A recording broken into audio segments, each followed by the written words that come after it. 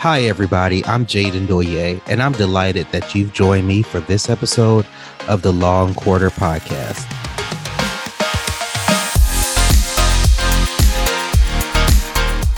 I'm known as the Traveling CPA, and I've dedicated my professional life to helping firm owners reach new heights and catch more flights. I believe that you don't have to be tied to a desk 7 days a week to have a profitable firm. That's why I'm here, bringing ideas and information that can help you create a first-class firm that pays you the salary you deserve and provides you with the lifestyle you desire.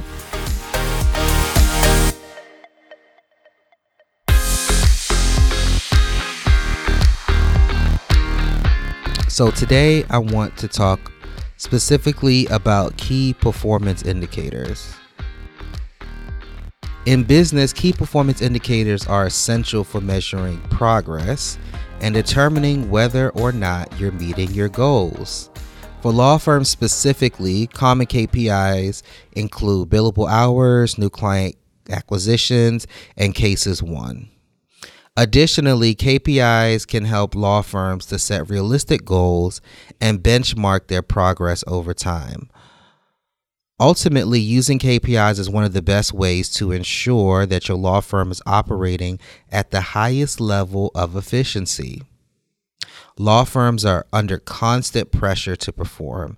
They need to maintain a high standard of legal services while also ensuring that they're profitable. Like any other business, law firms can use KPIs to assess and improve their overall performance. While client satisfaction is obviously important, it can be difficult to accurately measure. This is because law firms often have a wide range of clients with different needs and expectations. As such, what one client considers to be satisfactory may not be the same as other client expectations. Additionally, law firms typically have long-term relationships with their clients, so measuring client satisfaction can be a challenge. Despite these difficulties, law firms must still strive to provide the best possible service to their clients and use surveys to document their satisfaction rates. It is also important to always look for ways to improve and measure the success of your marketing efforts. One important metric is the number of new inquiries generated by marketing activities. This can be tracked by keeping tabs on the number of new phone calls, emails, and online form submissions received each month. Another important KPI is the number of new clients acquired as a result of marketing activity. This can be tracked by monitoring the number of percentage of inquiries that ultimately result in paying clients.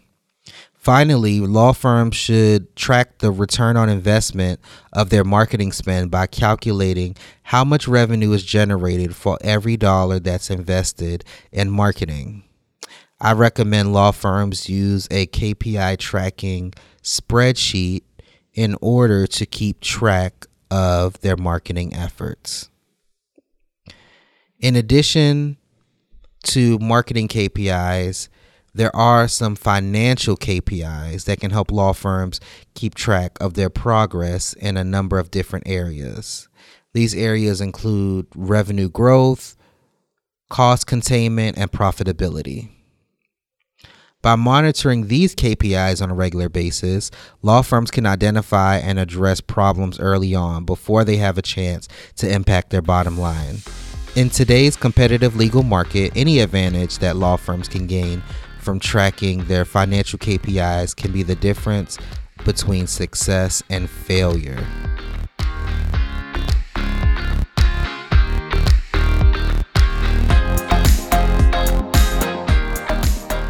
Hey, it's Jaden here, taking a quick break. Thanks for listening this far. I just wanted to let you know about the Law Firm Growth Toolkit I've put together. You can actually download it now at www.lawandquarter.com. This toolkit will provide you with the resources needed to start making strides towards creating the firm of your dreams.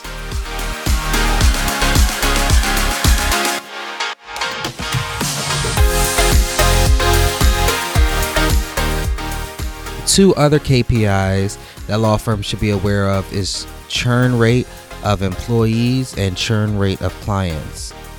Some law firms have normalized the idea of a client only working with them for a short period of time and then moving on.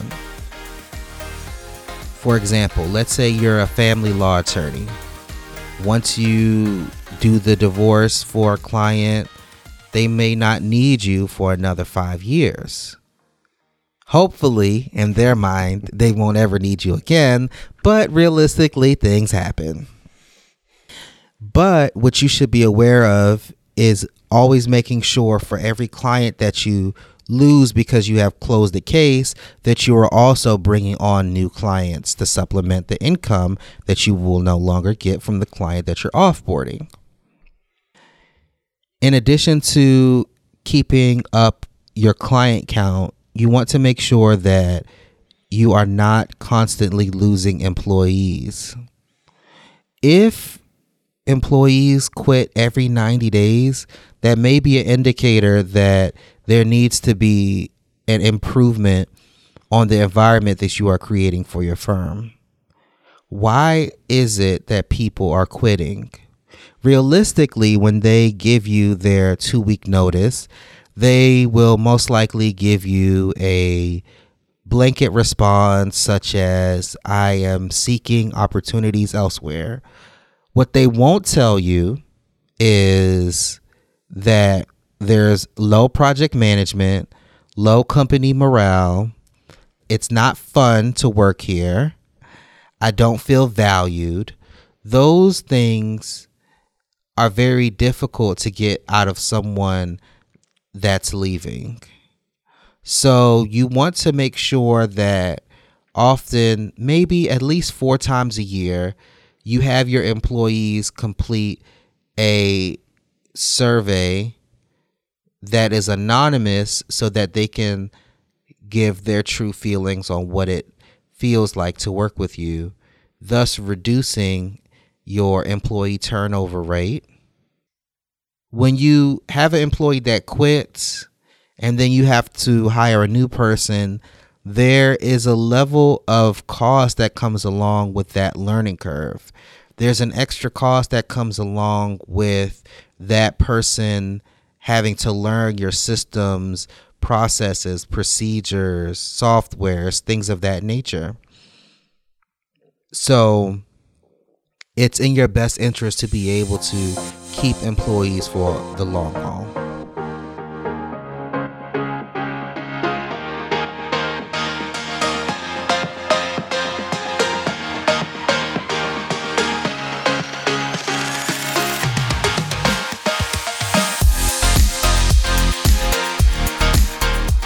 Thanks so much for listening to the Law and Quarter podcast. I hope you enjoyed this episode. Please visit our website at www.lawandquarter.com for more show notes and additional episodes. If you have time, subscribe to the podcast and please consider rating and reviewing the show. That will help other people find us. Again, thanks for listening. We'll catch you next time on the Law and Quarter podcast.